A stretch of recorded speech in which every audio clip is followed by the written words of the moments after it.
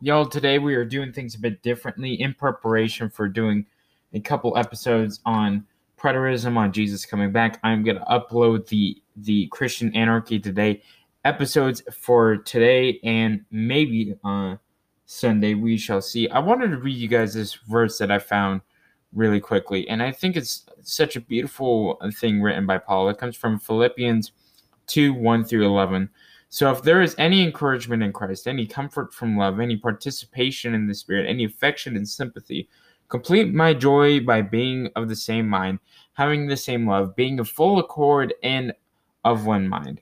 Do nothing from rivalry or conceit, but in humility count others more significant than yourselves. Let each of you look not only to his own interests, but also to the interests of others. Have this in mind among yourselves, which is yours in Christ Jesus. I hope you guys enjoyed the episode. Listen to it with an open heart and an open mind, and the stuff that I will be discussing over the next week or two. I hope you guys will consider it, and you don't have to accept it. We all have our diverse views and liberty in Christ Jesus, our Lord and Savior. And remember, I do this to discover truth, not to be convenient to the already presupposed beliefs that many Christians have. Enjoy the episode.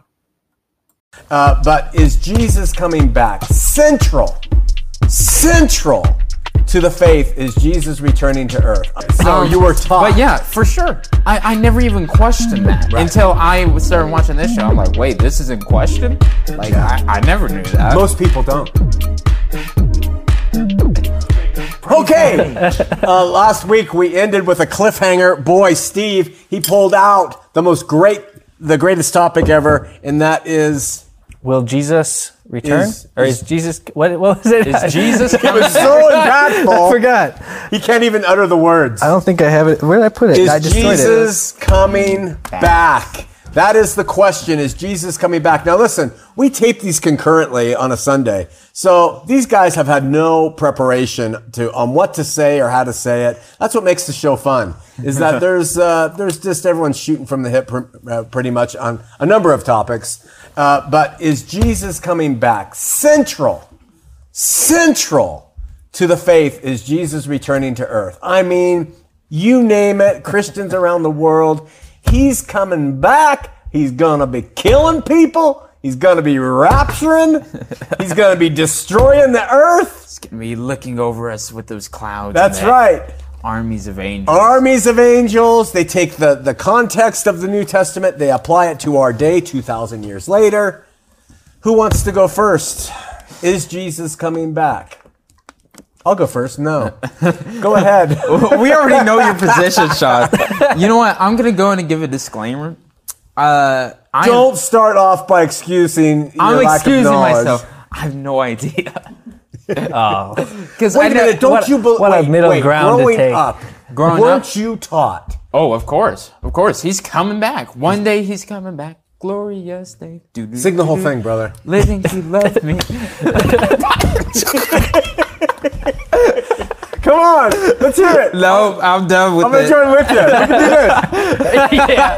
We can do this. Man, this is going to be a horrible episode. Okay, no, it's great. So you were taught. But yeah, for sure. I never even questioned that until I started watching this show. I'm like, wait, this is in question? Like, I never knew that. Most people don't. I know. Yeah. So in the vast majority of Christianity, it's obviously, yes, he's coming back. It's going to be soon. We're in the last days. It's like, you've been saying we're in the last days for 200-300 years. 2,000. Well, thousands of years, yeah.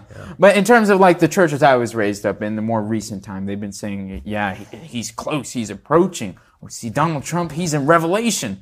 Find it right here. So now I'm starting to actually get into the research of it and trying to figure out, okay, let's see what the position is, futurism and preterism and whatnot. And I'm going to read Don Peterson's? Preston. I have another book to give you. Yeah. You gave me one of his books. I'm going to start reading that whenever I find the opportunity. So before we go into the answer, Steve, because you're more familiar with at least my view, but why do you think him coming back is so important for the past 2,000 years to Christians? Because that's what was talked about in the New Testament for a lot of time. So a lot of these things, that goes into it though. That's why it goes into everything that happens now. But I think... What do you think the psychological reason is for Christians wanting... They want hope. They want to hope. They really They're hoping hope for that everything bad that's happening now, it's just happening because it's a fallen world and Jesus is going to make it all better when he comes back. So even though things are bad, you can look for that event that's going to happen and it's all going to, it's going to be getting better, like what you've been hoping for. So, and that includes the idea, which is not biblical, is being raptured up. This was popularized in the early 1800s and was then really put into place by Chuck Smith and Calvary Chapels. But that's being raptured up, taken up from the earth while Jesus scorches everybody down below. They're left behind, so to speak. There's a whole book series on being left behind. I saw it in The Simpsons. I watched those movies when I was a kid. Did you? I think my mom taken up into got them heaven. for us to watch or something. Did you guys see that modern movie where the guy is raptured up? I think it was some Hollywood star. And when he's being raptured up and everybody's down below suffering, he flips them off. Really? And then God throws him back down. No, but It's I am just going to funny. watch that when I get home. Seth Rogen. Sorry. So, the idea. I wrote a book years ago and it's called Knife to a Gunfight. And in that we gave a segment of what people have said historically about Jesus coming back. Yeah. And people have given dates. Masses of people have gone to certain spots in the desert. For 2,000 years, they have been saying he's coming back longer than the Old Testament narrative. We have been saying he's coming back longer than the entire Adam to Malachi nation, and read that book with that in mind. Now, I would just add one more thing and think of your comments, and it's this.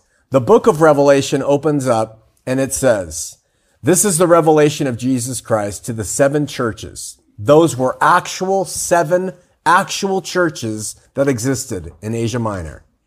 And he says, "I'm coming quickly. I'm coming quickly. It's going to happen shortly. The time is at hand." In the Greek, takos and ingus, both of those words mean now. They don't mean 2,000 years later. He says, what I'm revealing to you in this book of Revelation that Steve mentioned is going to happen now. It's at hand. And he gives John a vision of all the horrors that were about to be poured out upon them then. Okay? And then finally, last comment, go to the end of Revelation. 4 times in wrapping it up, Jesus says, "I'm coming quickly. My time is at hand. I'm coming quickly. I'm coming quickly." And John ends the whole Revelation by saying, "Come, Lord Jesus, come quickly." That's the end of it, right? All of those words in the Greek are takos. They cannot mean anything but right now. Like we are sitting here and it's 2:30 in the afternoon in Utah. By the time it's 8, it's going to be dark. You can't take that as being representative of thousands of years. It was right then to them. That's my stance. Now, I'm not countering that. I love it when a teenager begins. Now. No. I'm not. You are wiser than I am by far, and you have such I don't astute think so. insights to politics. I can't believe it. But Yeah, but that's credit to hours and hours of Ben Shapiro and debates and stuff. You just gain it over time. But to your point there, and I'm not arguing against it. This was just my justification as a young evangelical Christian years ago. I used to think that God's been around for eternity. 2,000 years is basically just like a minute to him. yeah, Which thinking back on it now, I guess if you stretch it like that, could be a bit reasonable. But I don't know, because when you read Revelation and he says, "I'm coming quickly, I'm coming soon," and I believe it was in Matthew, he said within a generation these things are going to happen, and then it's like, well, sounds like either he was lying and never came back, and he's never going to come back, or he already came. So just keep that in mind if you're watching and just in anger and infamy that we're even questioning the idea. And you have a whole 7 days to prepare for part 2, where we will then talk about the reasons why. Mm-hmm. You have something to say? No, go ahead. I was going to ask you the hope. I have met people who they come to understand what the scripture says about his return as happening then and as having application to them. And they say, I've lost hope.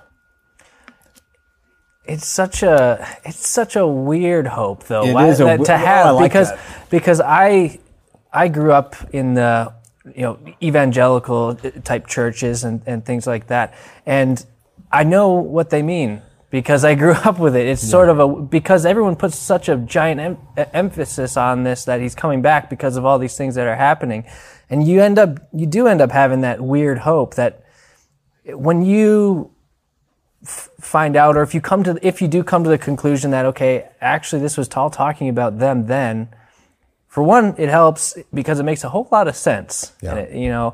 So you're not having blind hope too for something that's not really founded in facts, but you lose that hope, but you gain hope for the rapture that everyone has, when they die and are with God. So that hope is still there. It just looks different. It's a different type of hope. Yeah. It's focused on him and your place with him later, rather than a revenge. Yeah, exactly. It's like unhealthy to have.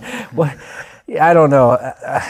Maybe next week I can clarify my thoughts a little better, because I can't. I think with talking about the coming back of Jesus Christ, keeps people coming to church partly.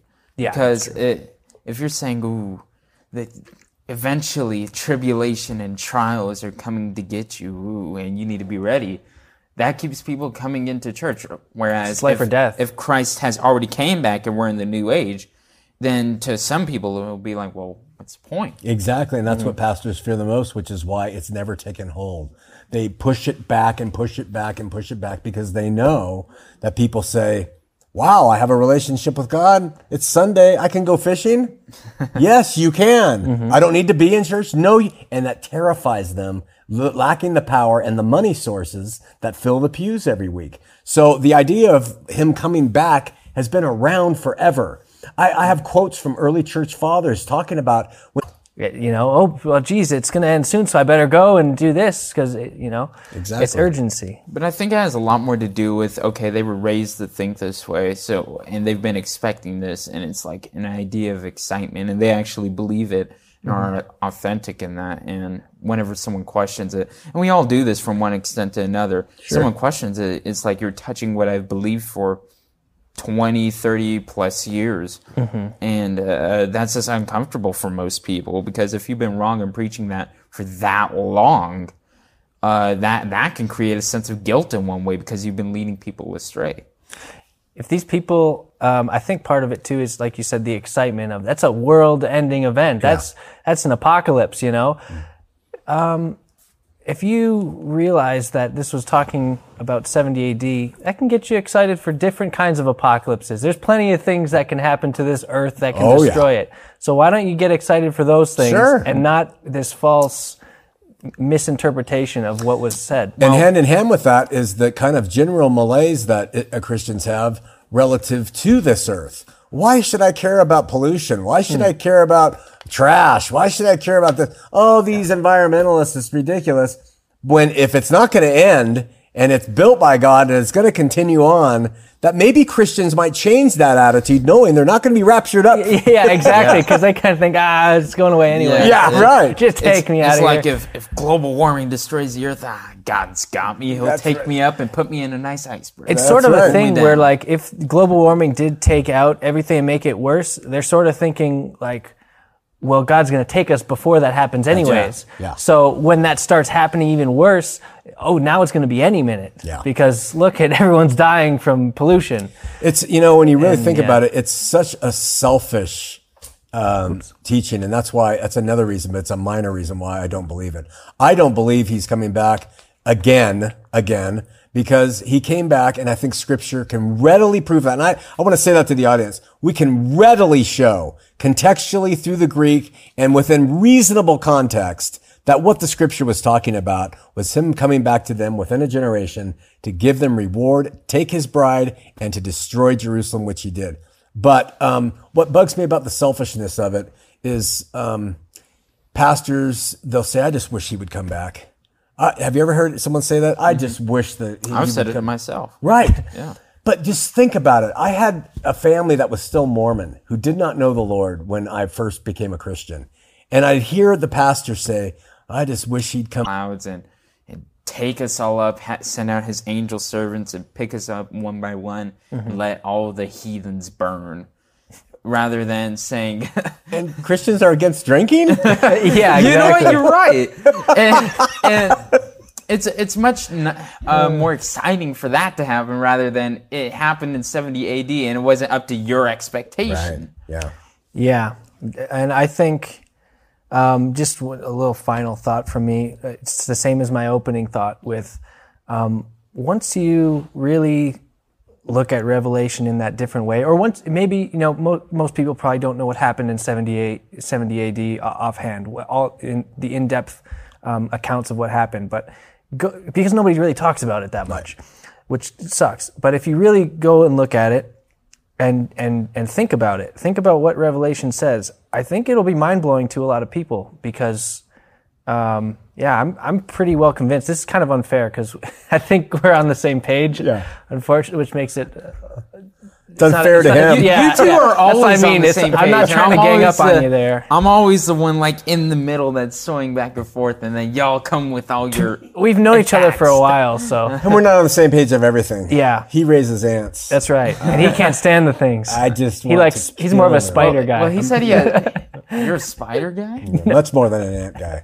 I mean, I'm neither. I'm like a fish and dog guy. Oh, then you're out of the loop completely. Really? In my book. Well, I mean, in terms of pets, fish and dogs, in terms of animals, I'm a killer whale guy. Got these socks for y'all right there. You're a killer whale guy. I love killer whales. They tear That's what they used to call him, apart Shamu innocent Ethan. little It's animals. his favorite thing. They tear apart seals. They kill dolphins. And we buy from multi-million-dollar organizations that You're stuff a chickens. capitalist pig. Stuffed chickens that can't even walk because of the biotics we put into them to make them fatter. I'm teasing you, brother. I know. Any final comments before Steve gave a final comment? Mm-hmm. Listen, next week we're going to come together and we are going to articulate the best we can why, in simple sentences and short period of time, why we think he's coming back or we say he's not. And we're going to give specifics instead of just the general idea. We're not experts, but it's just the thought. And I think you will learn from this and it will give you a different perspective